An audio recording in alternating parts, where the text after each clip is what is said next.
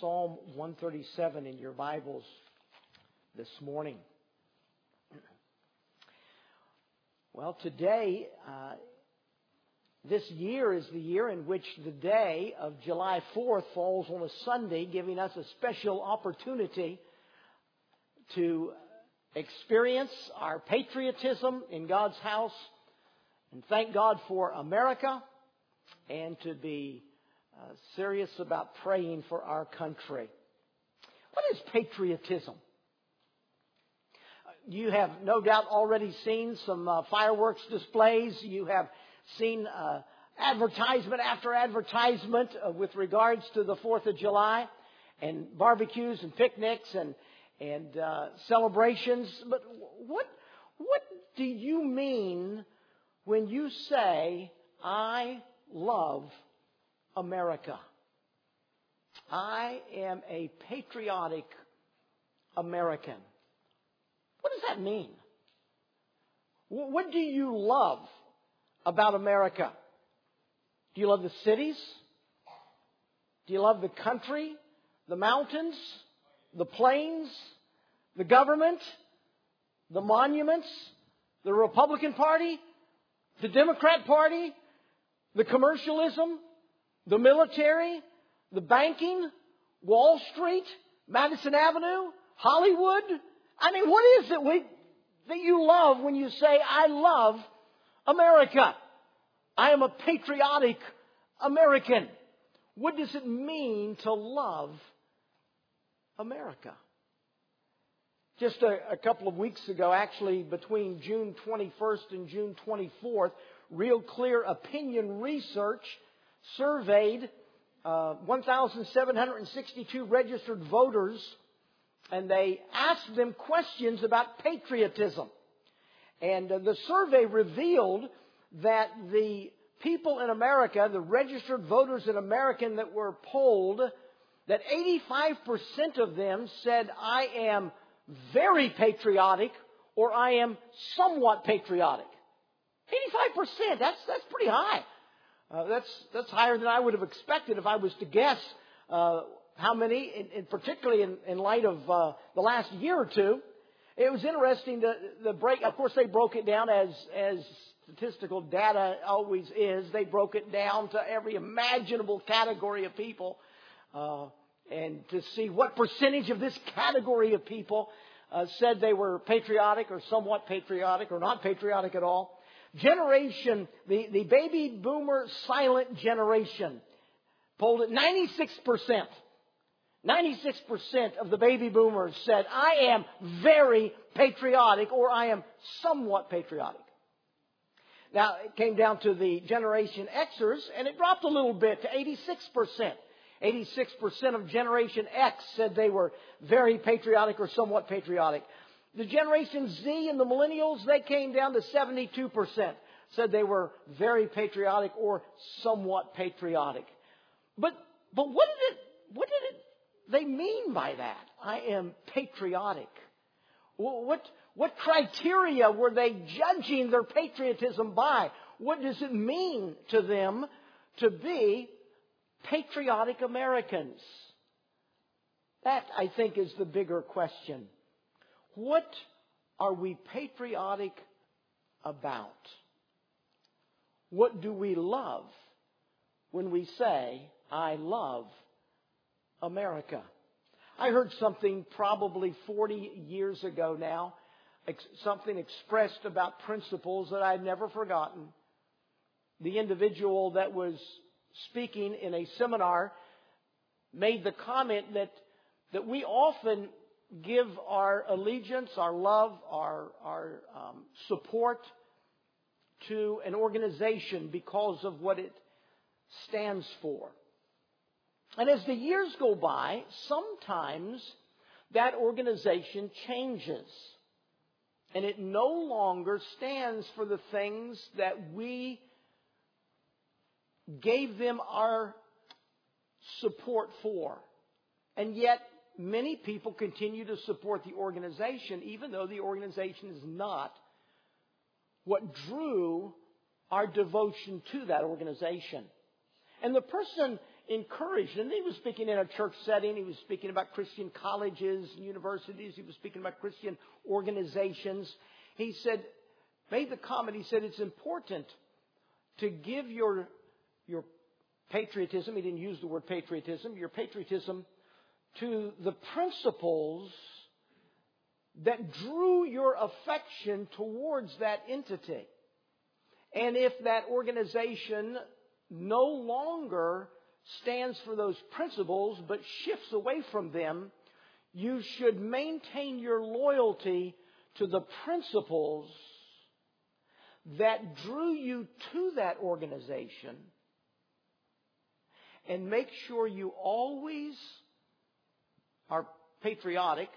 He wasn't talking in a political sense, but patriotic to the principles that made that organization great. I never forgot that, because I've seen over the years things change in churches, in colleges, in Christian organizations, and in our country. And so, to be patriotic, what does that mean, to be patriotic? And I want to encourage you that we should always be loyal and patriotic to principles of truth. And when the country no longer upholds those principles of truth, our patriotism should still go to those principles of truth. And it could be that a country could go so far from those principles of truth, so widely, that those who hold to those principles of truth end up becoming the enemy, that are persecuted by the very country who at one time embraced the principles that those current people still embrace. And that's a reality that we live in our country, certainly in light of the song that we just heard Hannah sing. Our country is sick. Our country needs to be healed. And if God's people are humble enough to get on their knees as repentant sinners, humble, and seek God, that God will hear our prayers. And it just may be that God would heal our land and send revival. If Christians across America, on bended knee, would plead with God to revive our land. Give us revival again before you plunge the world into darkness and destroy this world and form a new heavens and a new earth as you promised us you'd do at some point in the future. So I want to encourage you this morning to be loyal and patriotic to principles of truth that are unchanging. I see a little bit of that in Israel.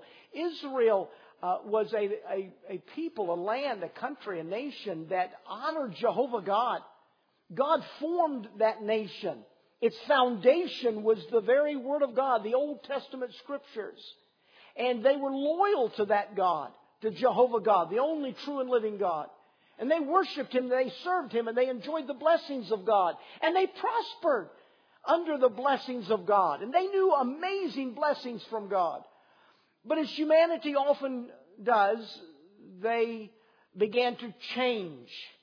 They even changed so much that they began to worship man-made gods, and they actually sacrificed their children to those man-made gods by throwing their little babies into the red-hot molten hands of those idols as they had been heated up by the furnace in their belly, and they would throw their children into the fire in dedication to their God. And Israel did that. They got to the point where they no longer followed the principles that made them the great land of Israel that they were. It got so bad that those who were still patriotic to the original Israel were viewed as being unpatriotic. You can read about that in the book of Jeremiah. Jeremiah knew the heritage of Israel. He knew the greatness of Israel. And he hadn't changed. But everyone around him changed. And so when he preached what had always been preached and what had at one time been believed by all the people, they tried to kill him. They threw him in a pit. They said he is unpatriotic. They said he's no longer for Israel. And they persecuted him because he refused to change with the country around him. The text that we read just a moment ago, Psalm 137, is about what happened after Jeremiah, and even during Jeremiah's life. The Babylonian armies came in under Nebuchadnezzar, and they destroyed Israel and tore down Jerusalem and murdered most of the Israelite people. And those that they allowed to live, they carried most of them away back to Babylon as slaves, to be captives and slaves in Babylon. And it was there that the Psalm 137 was birthed from, because the Babylonian people had heard the Jewish people are singing people. They're people of song. And so we want to hear some of their songs. And they would say to their new slaves, "Sing us the songs of Zion. Play us on your harp and sing the songs of Zion." And they said, "How can we sing the Lord's songs in a strange land?" But then they said, "If we forget not Jerusalem, may our right hand forget her cunning." The right hand was the hand for most people. It's the hand of their strength. It's the hand that they would write with. If they play a musical instrument, it'll be key in their musical instrument. If they're a warrior, it'll be key in the hand that they wield their instruments in. And they said, if we don't remember Jerusalem, may we lose all of our abilities. May we lose all of our capabilities. May we no longer be known as a people of great ability in any of our endeavors. If we forget not Jerusalem. They still had a patriotism deep in their hearts that they would not forget their history. And they would not forget their country and their capital city of Jerusalem. And I see some parallels between Israel and America, in that we, like Israel, as a nation, no longer stand upon the things that most Americans seem to have at one time believed. Our nation has changed, as Israel had changed from earlier days. And our nation today worships other gods, as Israel had begun to worship other gods. And Israel began to experience the judgment of God that culminated in that horrific destruction of Jerusalem by Nebuchadnezzar and the enslavement of the Jewish people. And America is undergoing judgments from God. And we don't know what the end of all of that is going to be in our lifetime. I see some parallels. Many times before Nebuchadnezzar, Israel had sinned and began to experience the judgments of God. But when they humbled themselves and prayed and sought God, He delivered them from the judgment and restored them to His blessing. And that happened over and over and over again. The book of Judges records 400 years of that happening over and over and over again. And it's possible that if God's people, which are called by God's name in America, would turn from their sins and humble themselves and pray and seek God's face, that God could heal our land. And God could send revival. And once again, we could have the blessings of God in our country. That's possible. That God has promised that if we would, He would. And we cling to that promise. There are parallels here between Israel and America in the way God deals with any country. God later did bring a repentant Israel back after 70 years of slavery to Babylon. God did bring a remnant back, and once again they began, and they never again worshipped man-made gods. They finally got that lesson through their heads. But they came back and they rebuilt Jerusalem, and they had the blessings in favor of God again. That has happened in Israel. It has happened in America. We've had seasons of revival. that have changed the character of America at different times in our history when God's people prayed and God sent revival.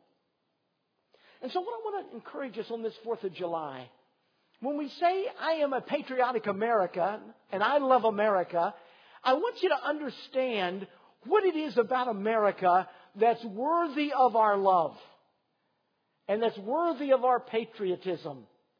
And it's got to be a part of our memory bank.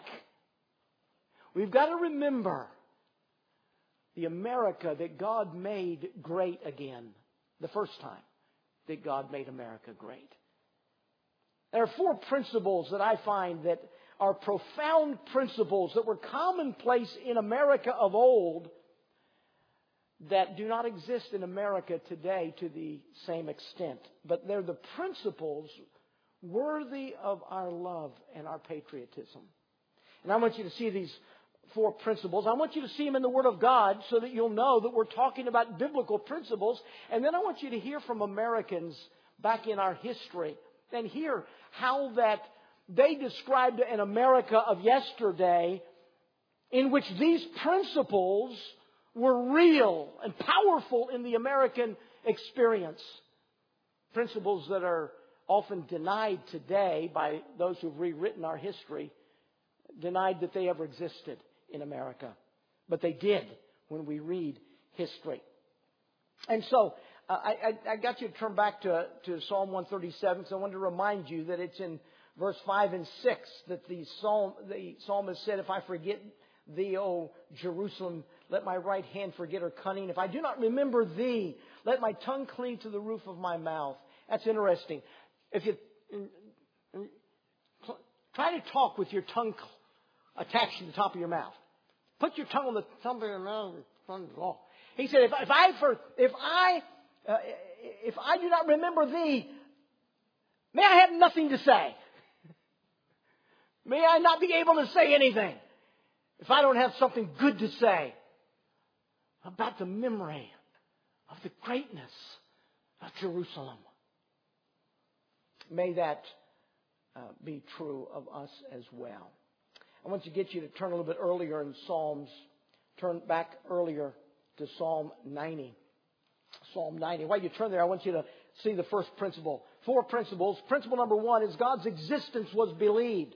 That Jehovah God existed as the one and only God was believed in America at one time. It's a biblical principle. Deuteronomy 6, 4 and 5. You see this one written out on your little worksheet this morning. Deuteronomy 6, 4 and 5. The Bible says, Hear, O Israel, the Lord our God is one Lord. Thou shalt love the Lord thy God with all thine heart, with all thy soul, and with all thy might. Israel as a nation knew that Jehovah God was the one true God, and they worshipped Him with all of their heart. I ask you to turn back to Psalm 90. Look in Psalm 90, verse number 1 and 2. The Bible says, Lord, Thou hast been our dwelling place in all generations. Before the mountains were brought forth, or ever Thou hast formed the earth and the world, even from everlasting to everlasting, Thou art God. You'll notice the word Lord at the beginning of verse number 1 is all capitalized. That's because the translators of our Bible wanted to alert you that the Hebrew word is the word Jehovah. And they alerted you of that in the translation by capitalizing all the letters. If they translated it God, it would be capital G, capital O, capital D. If they translated it Lord, it would be capital L, capital O, capital R, capital D. So in this text, the Bible says Jehovah God. Jehovah God. And the end of verse number 2, Thou art God. And the word God at the end of verse 2 is the word Elohim that is found in Genesis 1:1. It's the Creator God. In the beginning, God created the heavens and the earth. Jehovah God, Thou art the Creator God who created the heavens and the earth. The Bible teaches the principle that Jehovah God exists as the one and the only God that has ever existed or ever will exist. The question is, did America ever believe that as a nation? I ran across a story of a court case, a judicial case in New York, in August of 1831. 1831. So what, we're about 50 years past the July 4th, 1776. And in 1831, a witness was called to testify in a courtroom in New York. And as he gave testimony, he acknowledged that he did not believe in God. And he said, I do not believe in the immortality of the soul. I not only don't believe God exists, I don't believe we're going to exist beyond the grave. The judge refused to allow his testimony on whatever the court case was about. The judge refused to allow his testimony to stand and to be considered by the jury. The New York Spectator newspaper, dated August 23rd, 1831, carried the following story, and I quote from the New York Spectator. The Court of Common Pleas of Chester County, New York, a few days since, rejected a witness who declared his disbelief in the existence of God. The presiding judge remarked that he had not before been aware that there was a man living who did not believe in the existence of God. That this belief constituted the sanction of all testimony in a court of justice. And that he knew of no case in a Christian country where a witness had been permitted to testify without such belief. I mean, that was 1831 in New York. You don't believe in God, you can't testify in a court of law. Because if you don't believe in God, we have no reason to believe that you have the ability to tell the truth in anything. And so he was not permitted to give testimony in a courtroom. Because, as the judge said, in this Christian country called America, I have never known anybody who doesn't believe in the existence of God. I want to read you some quotes from some of our Americans of the past this morning. And all of these I have put in the handout that is being uploaded to our website. So if you go to our website and go to this morning's sermon, there's always a link to download the handout that was given out in the service. The difference in this week is that the handout you will download will be 7 pages long. Instead of 1/2 sheet, it'll be 7 half sheets, and it'll be filled with all the quotes that I read if you want the quotes. And they have the sources supplied as well. And so I just make you aware of that. I want to read a quote from Henry Wilson. Henry Wilson was from the late 1800s. He was a U.S. Vice President, U.S. Senator. Henry Wilson said, quote, "Men who see not God in our history have surely lost sight of the fact that from the landing of the Mayflower to this hour, the great men whose names are I can't even get that out of my tongue. Indissolubly associated, the great men whose names are indissolubly associated with the colonization, rise, and progress of the Republic have borne testimony to the vital truth of Christianity."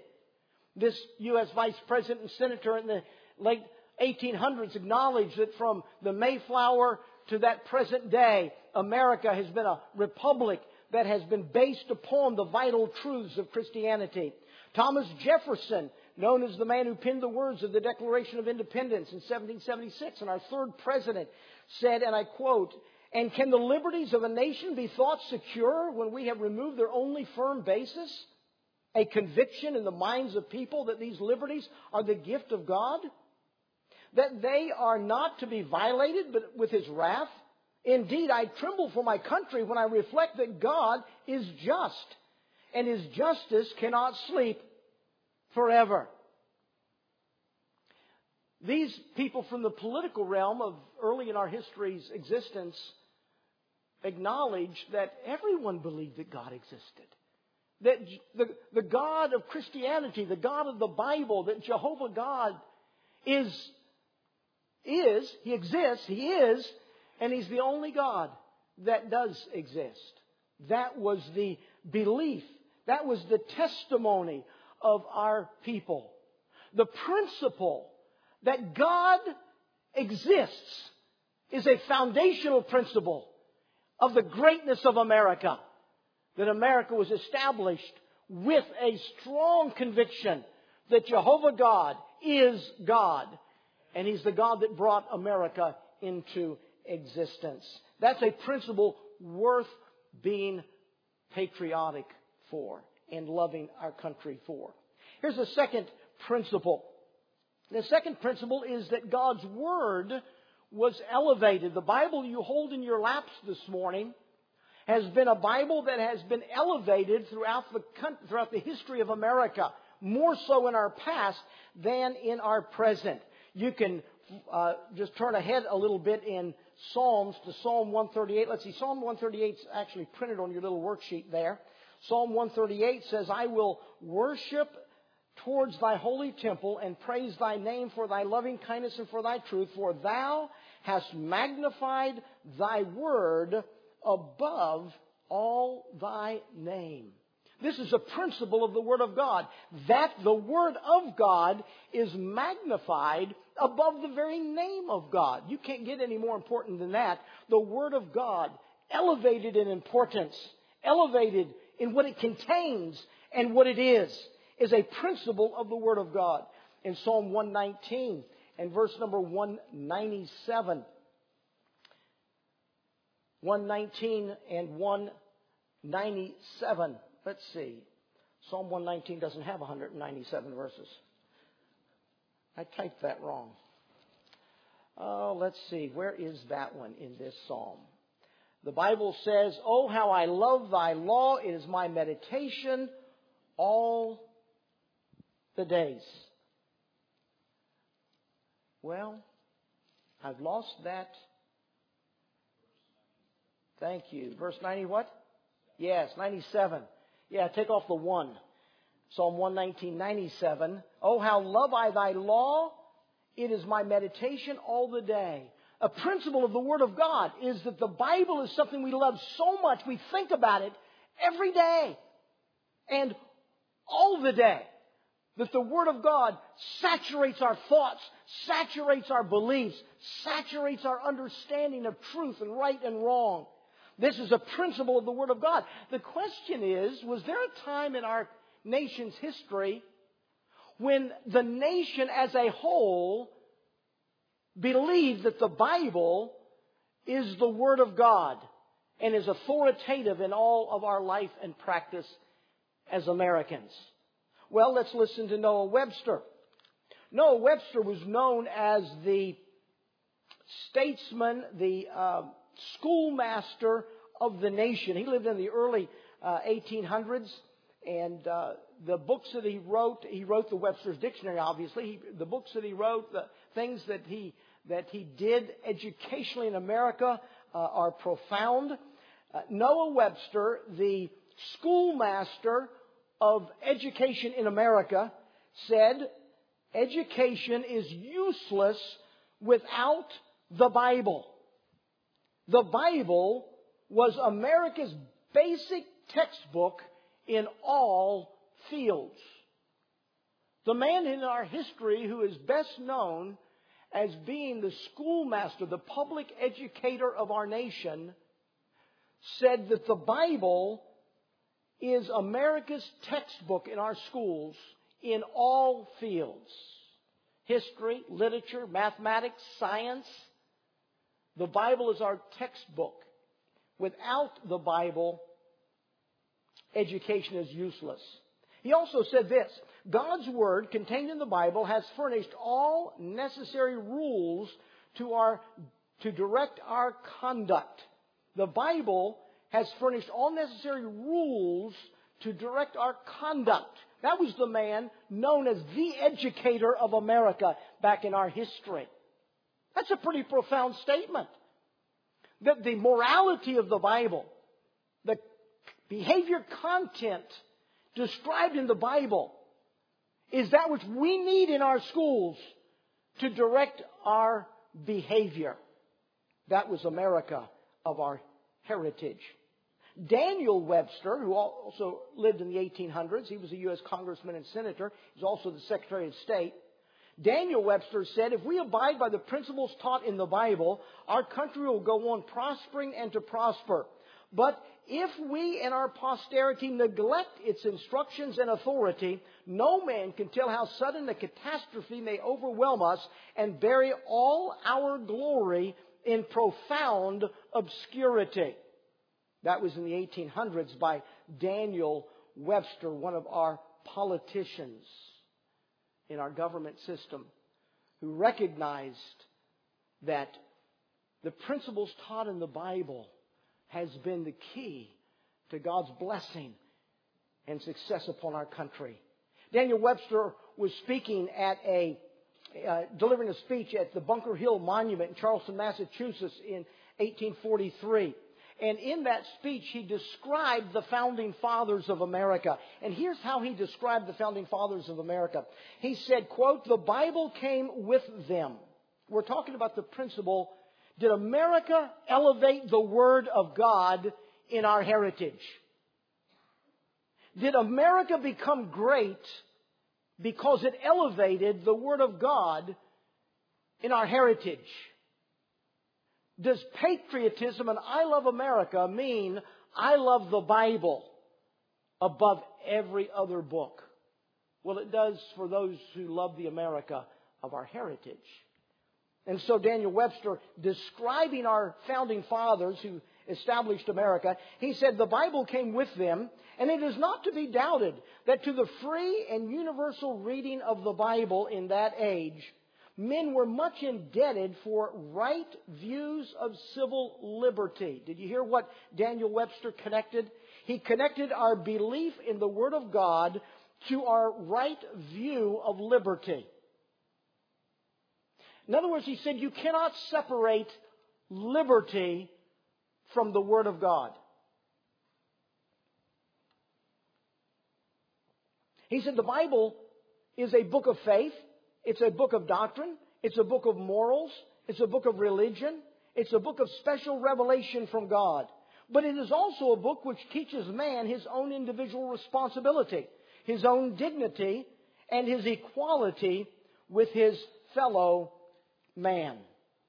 So, was the Bible elevated in the heritage of our country? Oh yes, all our politicians, our educators talked about the Bible as the foundation of our beliefs, our behavior, our education system. The Bible and the teachings contained in the Bible were key to our understanding of liberty and freedom.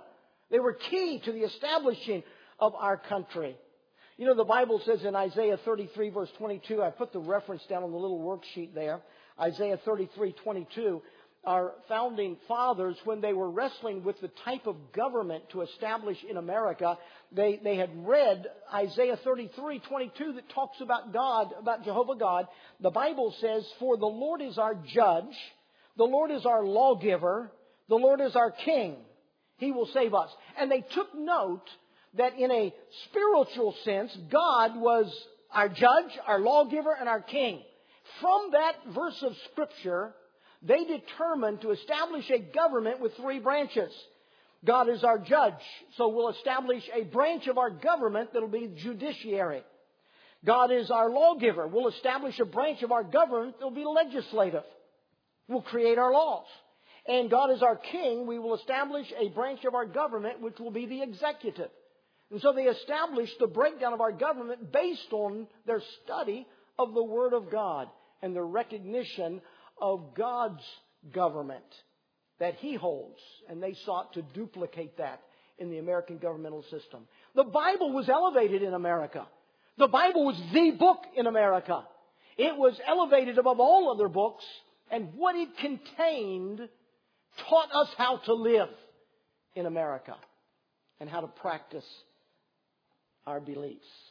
So, God's existence was believed in America. That's worth being patriotic over the heritage of our great America. The Bible was elevated in America. That's worthy of our love for the heritage of our country. Here's a third principle that grows out of those first two principles, and that is that God's standard of righteousness was endorsed. God's standard of righteousness was endorsed. God's holiness, God's morality, what is moral and what is immoral. was endorsed by America in our early history. You have in your little worksheet there the reference from 1 Peter 1:15 and 16, where the Bible says, "But as he which hath called you is holy, so be ye holy in all manner of conversation, because it is written, Be ye holy, for I am holy." That comes from Leviticus. That is a quote from Leviticus chapter 20, verse 7 into our New Testament. Both Old and New Testament declared, I am holy, so you be holy. You mirror my morality. When you find in the Bible what I say is moral, then you accept that that's what moral means. And you live that way. Old and New Testament declared that. The Bible teaches us. I love the passage in Titus chapter 2, where the Bible says that the grace of God that brought us salvation then taught us how to live. And he describes the godliness and the morality and the holiness of God's people. And the grace of God that taught us how to get saved then teaches us how to live holy lives. Now that's taught in the Bible. We accept that as Christian people. That's what the Bible teaches. That's the truth of the Word of God. But the question is, was there a day in our nation when God's standard of righteousness was endorsed by our country? Let me read you a statement from James Madison. James Madison was our fourth President of the United States. He was the author of the Bill of Rights. And he has been called the chief architect of our Constitution. And James Madison said, quote, "We have staked the whole future of America's civilization not upon the power of government, far from it. We have staked the future of all of our political institutions upon the capacity of each and all of us to govern ourselves according to the 10 Commandments of God." The guy that wrote the Bill of Rights, the chief architect of our Constitution, said government will not give us freedom. Our future of America is not based on the success of our government. It's based on our citizenry. That each one of us would so live our lives according to the commandments and principles of the 10 Commandments, that those commandments that articulate the morality of God will be inculcated into the lifestyles of every citizen in America. Yes, there was a day in which the morality of God, God's standard of righteousness, was endorsed by our country. Benjamin Franklin in the 1700s, one of the signers of the Declaration of Independence, Benjamin Franklin said, and I quote, "Whoever shall introduce into public affairs the principles of primitive Christianity will change the face of the world." If you inculcate the basic principles of primitive Christianity into any institution, you can change the world. President Woodrow Wilson, our 28th president, in 1913 said, "A nation which does not remember what it was yesterday does not know what it is today, nor what it is trying to do." We are trying to do a futile thing if we do not know where we came from or what we have been about. America was born a Christian nation. America was born to exemplify that devotion to the elements of righteousness which are derived from the revelations of the Holy Scripture. The revelations, the elements of righteousness derived from the revelations of the Holy Scripture.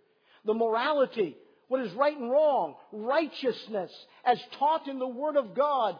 He said, we are a Christian nation. We were born to exemplify a devotion to that holiness, to that righteousness that is exemplified in the Holy Scriptures.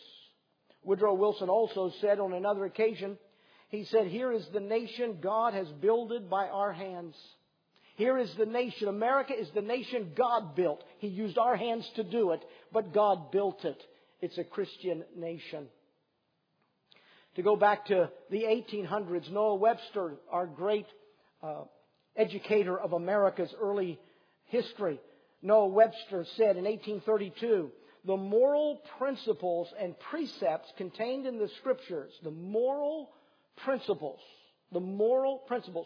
what God says is moral, the moral principles and precepts contained in the Scriptures ought to form the basis of all of our civil constitutions and laws. All the miseries and evils which men suffer from vice, crime, ambition, injustice, oppression, slavery, and war proceed from their despising or neglecting the precepts contained in the Bible. Now that's quite a statement from our leading educator in America's heritage.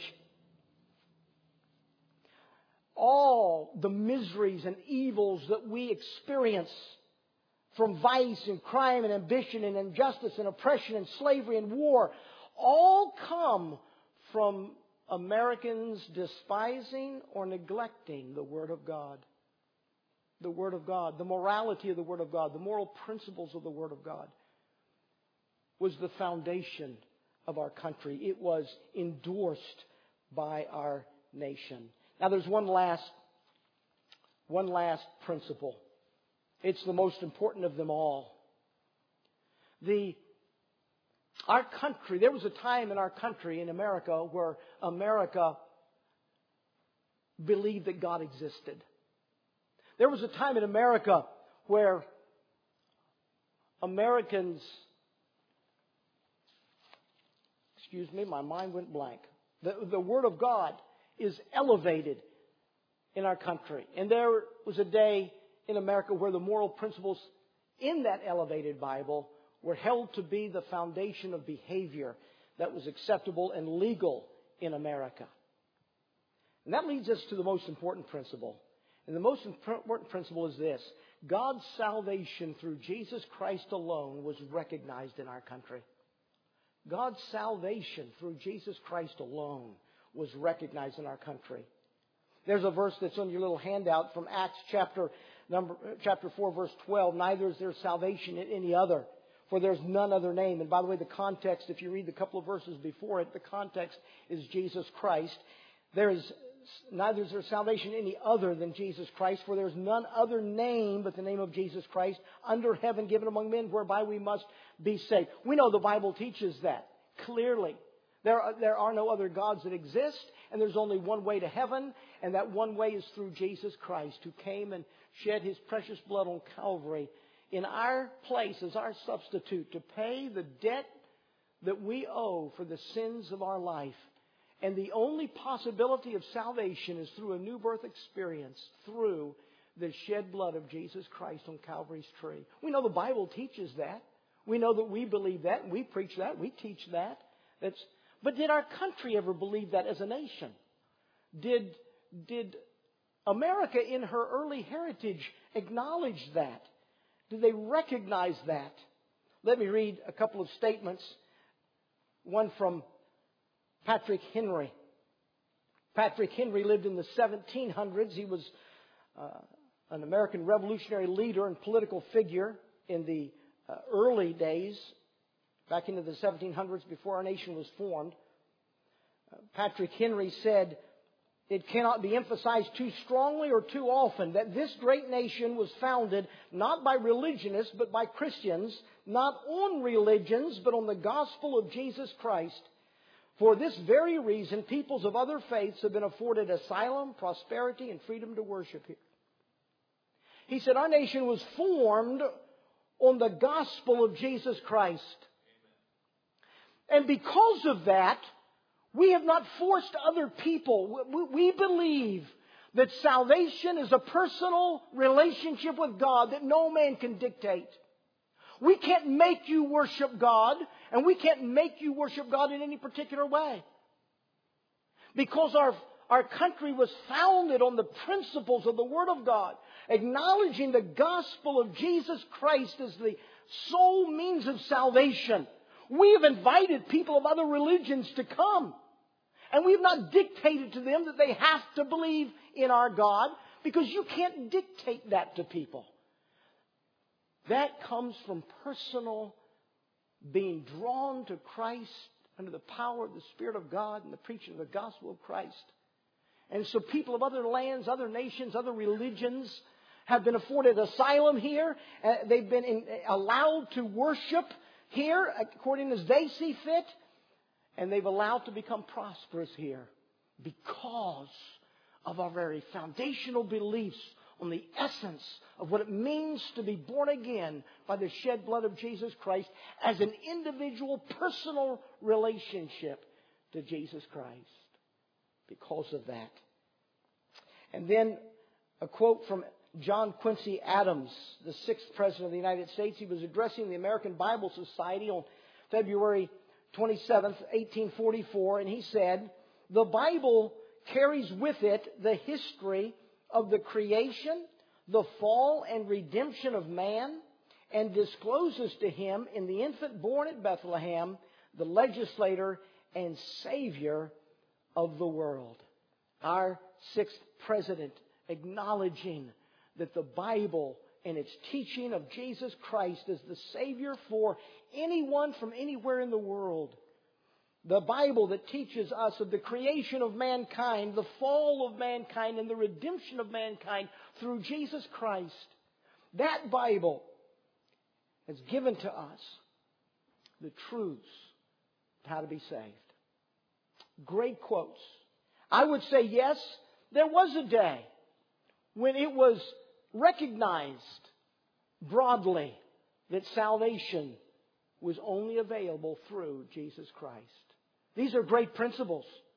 The principles that made America the great country it became under the blessings of God.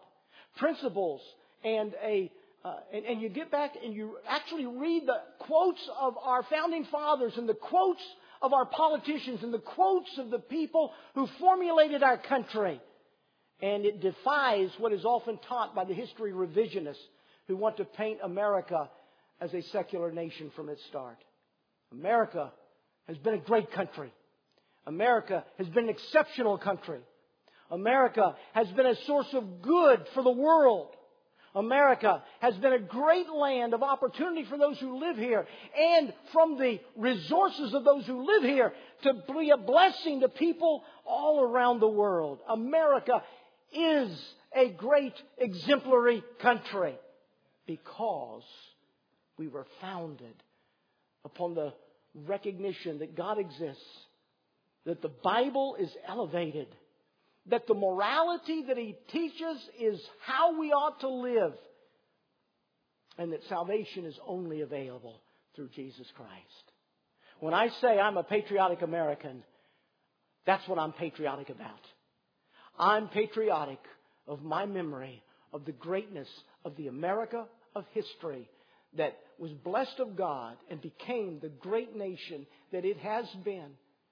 And our greatness tomorrow will depend upon revival, where the Spirit of God heals our land, and that those principles again become real and powerful to the people of America. Let me also read. There's a guy from the 1800s that came to America from France. His name is Alexis de Tocqueville.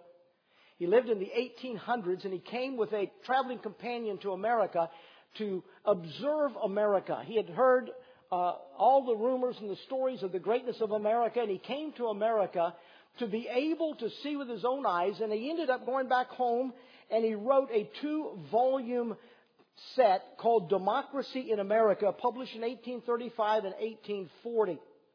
It has been called the most, I quote, the most comprehensive and penetrating analysis of the relationship between character and society in America that has ever been written. It was not written by a Christian. It was not written by a man who believed what he saw. It was written by an honest historian who observed and recorded, why is America great? What is it about America that's different? And let me read a couple of things that he said. He said, upon my arrival in the United States, the religious aspect of the country was the first thing that struck my attention. And the longer I stayed there, the more I perceived the great political consequences resulting from this new state of things. Did you hear what he said? He said, the first thing that struck me when I began to travel across America and observe life in America, the first thing that struck me was that the religious aspect of the country was the foundation. The political consequences grew out of the religious reality that I observed. It was not the other way around. He said in France, I had almost always seen the spirit of religion and the spirit of freedom marching in opposite directions. But in America, I found they were intimately united and that they reigned in common over the same country. Liberty and the worship of Jesus Christ. Hand in hand. He said a religion in America must be regarded as the foremost of the political institutions of that country. Now, we wouldn't call the worship of Jesus Christ or religion or Christianity a political institution, but that's what he called it. He said religion in America must be regarded as the most political of institution of the country, for if it does not impart a taste for freedom, it facilitates the use of it. Indeed, it is in the same point of view that the inhabitants of the United States themselves look upon religious belief. I do not know whether all Americans have a sincere faith in their religion, for who can search the human heart? But I am certain that they hold it to be indispensable to the maintenance of republican institutions. This opinion is not peculiar to a class of citizens or a party, but it belongs to the whole nation, to every rank of society. Wow. Just an observer who observed America and the place that the worship of Jesus Christ held in America and the impact that had on the formation of our politics. He recognized that rank and file of all the people worshiping God based on the Bible was the essence of our politics. He said the denominations that exist in the United States are innumerable. They all differ in respect to the worship which is due the Creator, but they all agree in respect to the duties which are due from man to man. Each denomination adores the deity in its own peculiar manner, but all denominations preach the same moral law in the name of God. Moreover, all the denominations of the United States are comprised within the great unity of Christianity, and Christian morality is everywhere the same. America was never a Baptist country or Presbyterian country. In our colonial days, you were an Anglican colony, or the colonies were dominated by a particular religion because there was no freedom of religion in America at that time. But when the Baptists in New England and in Virginia won that battle against Puritan government structure and Anglican government structure, and we finally gained freedom of worship and freedom of religion, our nation thrived and prospered on the reality that you could go to church where you please and you can believe and worship as you please. But as an outside observer from France, he said the one thing that was true was that the impact of Bible teaching, the morality that stems from the Word of God, is universal in America. He recognized that and its power. He said in the United States, the sovereign authority is religious. There is no country in the world where the Christian religion retains a greater influence over the souls of men than in America. And there can be no greater proof of its utility and of its conformity to human nature than that its influence is powerfully felt over the most enlightened and free nation of the earth. The power of the worship of Jesus Christ and the reading and teaching of the Word of God had a profound influence in our heritage. It is what it means to me to say, I love America. And it is the hope of our future. I could go on and read several other quotes from Alexis de Tocqueville of his observations of why America was the great country. If you're interested, you can go to the website, get the handout from this morning, and it'll have all these quotes and their sources on that for you. We have some great principles to be proud of as a nation. We can wave the flag and we can sing the Star-Spangled Banner and we can say, I pledge allegiance to the flag of the United States of America, because we have a great heritage. We are a great country. We are an exemplary country because of our heritage based upon the existence of God, the elevation of the Word of God, based on the morality of the Bible, and based upon the gospel of Jesus Christ for the salvation of mankind. Those are great principles. Have those principles impacted you as an American today?